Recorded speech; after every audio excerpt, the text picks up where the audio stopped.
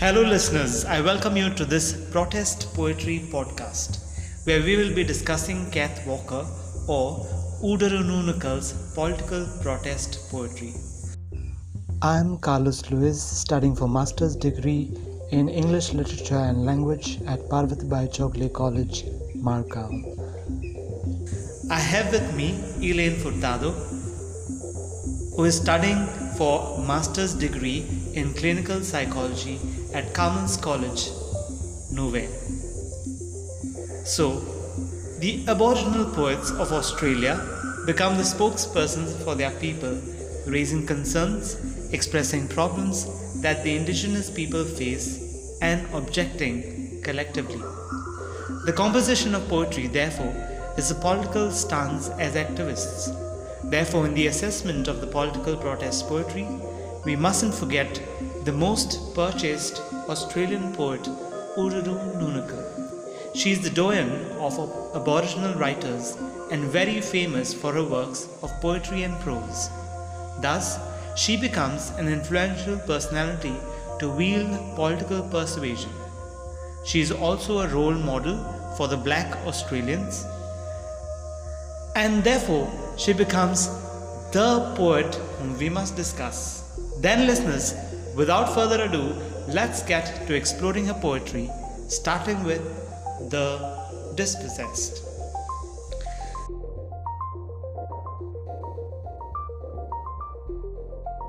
The Dispossessed. Peace was yours, Australian man, with tribal laws you made, till white colonials stole your peace with rape and murder raid. They shot and poisoned and enslaved until a scattered few, only a remnant now remain, and the heart dies in you. The white man claimed your hunting grounds, and you could not remain. They made your work as menials for greedy private gain. Your tribes are broken vagrants now, wherever whites abide, and justice of the white man means justice to you denied. They bought you Bibles and disease, the liquor and the gun. With Christian culture such as these, the white command was won. A dying race you linger on, degraded and oppressed. Outcast in your own native land, you are the dispossessed. When churches mean a way of life, as Christians proudly claim, and when hypocrisy is scorned and hate is counted shame, then only shall intolerance die and old injustice cease, and white and dark as brothers find equality and peace. But oh, so long the wait has been, so slow the justice due. Courage decays for want of hope, and the heart dies in you.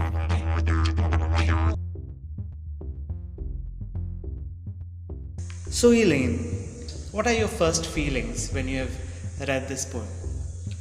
In the beginning, it's very startling to read the poet's experiences, because in today's day and age, we do not understand those kind of experiences as much, because the discrimination we face today is much different from the discrimination the poet might have faced in her day and age.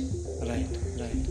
Yeah, and it becomes more authentic when an Aboriginal herself, comes out and then speaks about what oppression she has gone through, and speaks that out in her poetry. Not just because she just wants to speak about the issues, but because she wants to, enthuse the other also to, revolt against the injustice that is happening with them, with the Aboriginals. So yeah, Uduru Nunukal is a kind of a poet who encourages the other to stand. Yeah, definitely. There was some kind of a spark in me when I was reading the poet. Exactly. Although this is an event of the past, there was something within me telling me that, okay, come on, we need to do something about this. Right. In whatever way we can in today's day and age. Right. Her words like peace was yours, Australian man, till white colonials stole your peace. That aspect of peace that is stolen by the white men. Okay, what do you feel about it? What came to your mind when you read this? Peace was yours, Australian man, till white colonials stole your peace. For me, it meant that they were very happy with themselves. They were happy that they were all together, enjoying whatever culture, the traditions that they practiced.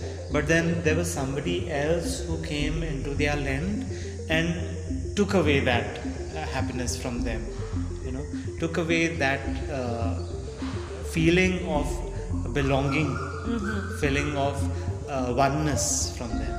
Yeah, basically they might have been very self-sufficient people. Right. And now suddenly there are outsiders who come and make them feel like strangers in your own land. Exactly. So that feeling of not belonging to your land or not having what was yours in the past will definitely disrupt the peace. Even for us, peace would not only mean in terms of the opposite of violence. It also means peace of mind, wherein you know that what was yours is not yours anymore. Right? Yes. That's so very true. Yeah. And do you think Christianity is actually Touched upon. touched upon here? And that's a very interesting fact that at first Christianity oppressed people or forced people to follow, become a Christian, conversion and all that stuff. In India as well, Christians were accused for that fact that conversion was at the top of the mind of every missionary, for instance. And so here we have that being explored by Uduru Nunakal. She says very evidently that a white man or a missionary, for example, came here with a Bible, came here with a gun, and then tried to influence the minds of the Aborigines. So you feel at times that there is some hypocrisy there. Yeah, most definitely, because the basic tenets of Christianity are love, peace, and when you talk about conversions, you see the opposite happening. So it's not happening through the medium of love. You're forced to convert, and there's a lot of aggression that may be used. So we are, in the name of Christianity, we are doing the bang opposite of what Christianity actually preaches. Right. That's very true. Dear listeners, let us find out from Uduru Nunakal herself as to why she wrote this poem.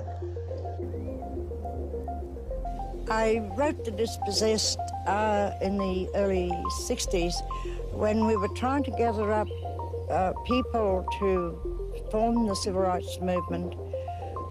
And what inspired me to write The Dispossessed was there were those in the political world who were extreme left-wingers and there was extreme right-wingers. The Aboriginals were right in the middle. And they were all trying to get possession of the Aboriginal people. And this has been going on for the last 200 years. They talk about the Aboriginals as our blacks. So I stood up and said, why don't you just stop and ask the Aborigines what they want? And of course, everything broke loose. And I went out very disillusioned and very bitter and very angry.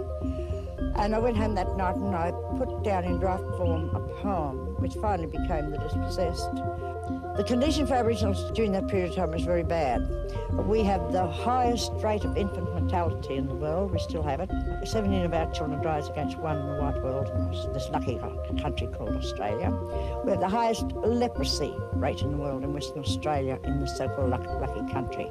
Now, in the Australian years BC, and by that I mean before Cook, we were a disease-free race of people. And all these diseases came in. I heard the voices of my people, and every time I heard a story like that, I went home and I wrote a poem about it. The next line that stayed with me was, the white man claimed your hunting grounds. So everything that was with them, with the Aborigines, was of their own. But then when this white man came to their land, they grabbed everything and they said that this is theirs. So they were robbed of even of the property around them, everything. So I think Uduru Nunakal is trying to use hunting grounds as a figure of speech, right? For maybe all of their land and all their possessions in general. Yeah, the customs, the Yes. traditions, yeah, the culture all together. So yeah, so these white, whom she considers as someone domineering, colonialists, took away everything that was very important for the Aborigines. Yeah. Justice of the white man means justice to you denied. What do you gather from this line, justice of the white man? Well, the first thought that came to my mind is of the very famous phrase, justice delayed is justice denied. So the system of justice with the whites might have been so oppressing that it was as good as not having justice at all. At all. Yeah. So if you're taking like years and years together to provide justice, it's as good as not providing justice at all. So they were definitely denied of their rights, which is injustice towards them. Yeah. It's also about the narratives. If you go to see, the narrative of the white man and the narrative of the blacks or the Aborigines in this case. So there are two different narratives, and one narrative tries to dominate over the other, and that's where the suppression takes place. That's where the oppression actually takes place. And Udurin Nunkal, in many of her poems, actually speaks about this fact of how one narrative comes and tries to dominate over the other narratives that are present. And we will be doing other poems also, which will speak about her idea of how these narratives must come together. And work hand in hand. That will be making poetry, making life of people more interesting, because differences bring all of us together.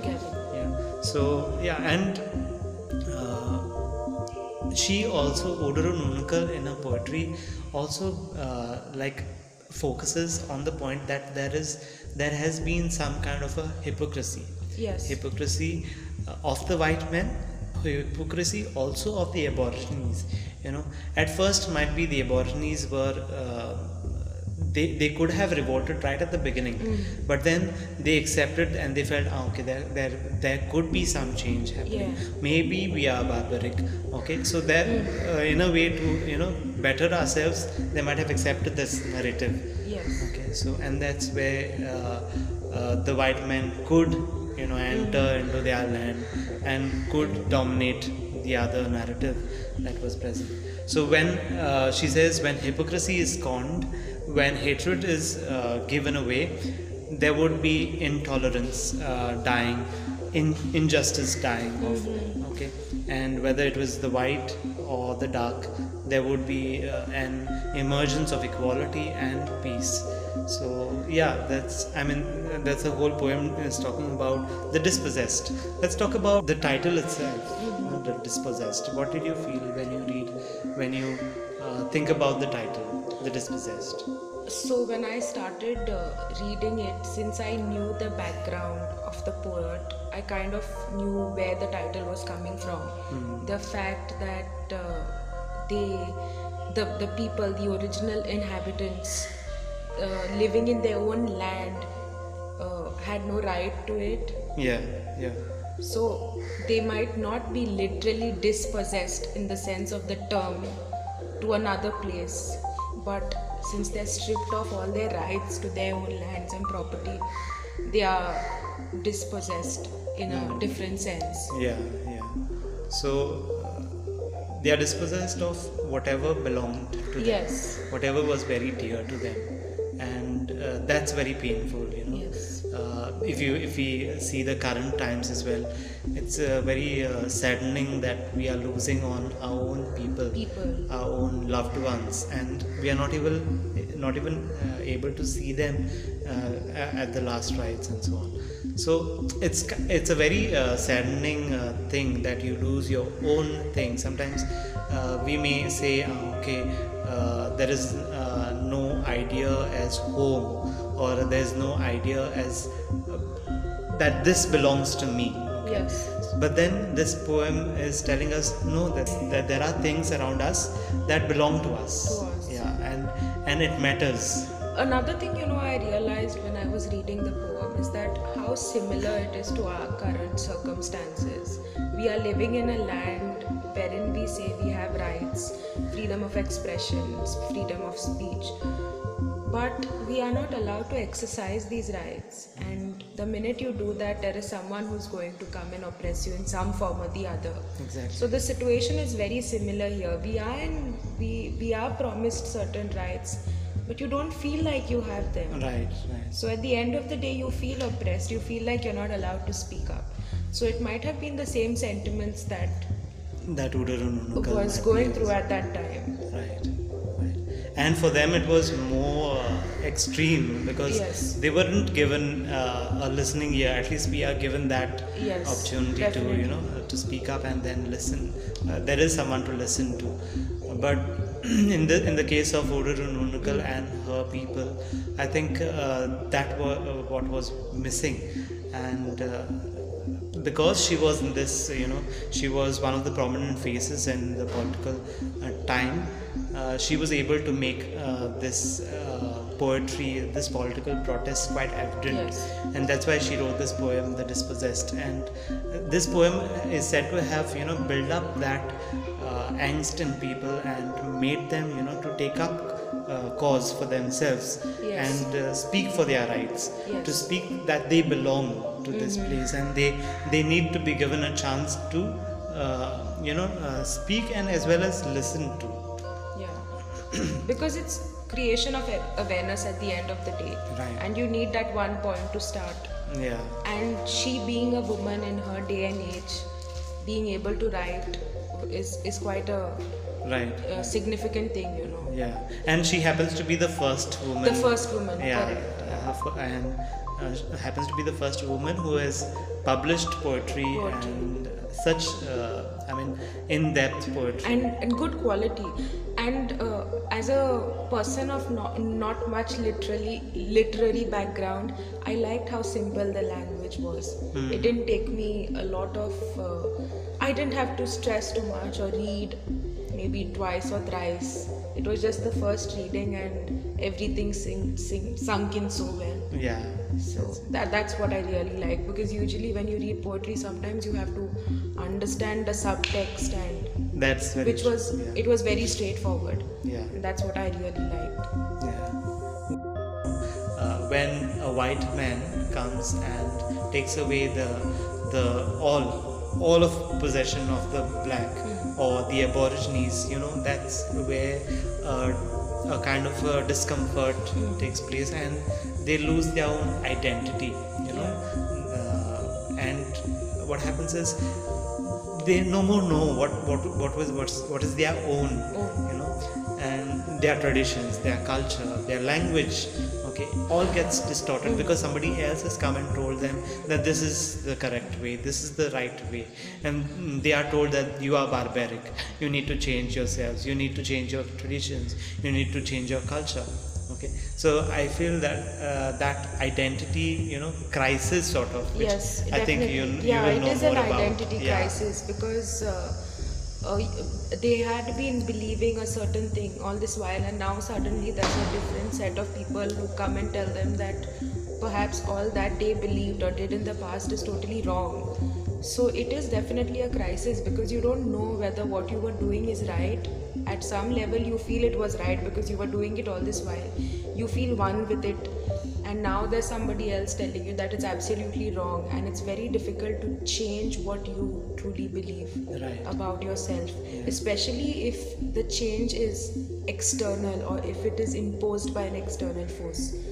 So when there is this kind of a conflict in your mind, there is all the more tension and all the more stress, which leads to maybe so much more of suffering, Right. So identity crisis definitely is, it doesn't directly come out, but yeah, it is an important theme over it. Yeah. Here is an extract from the soundtrack of the poem The Dispossessed by Mick Scott.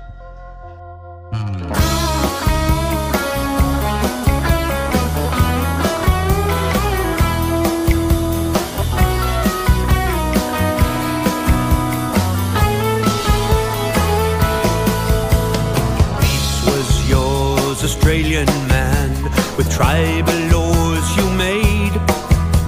Till white colonial stole your peace with rape and murder raid.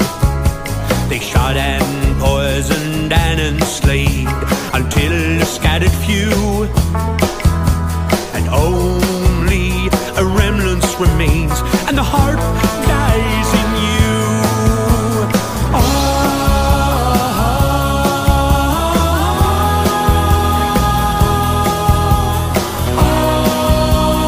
No, no, no, you are the dispossessed.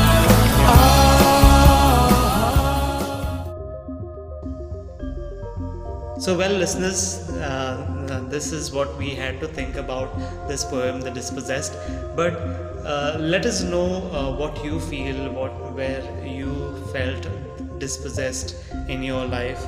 You are talented at something and somebody told you otherwise. So let us know what you feel about it. And we'll get back to you in the next episode. Till then, stay safe, stay healthy, stay home. Thank you.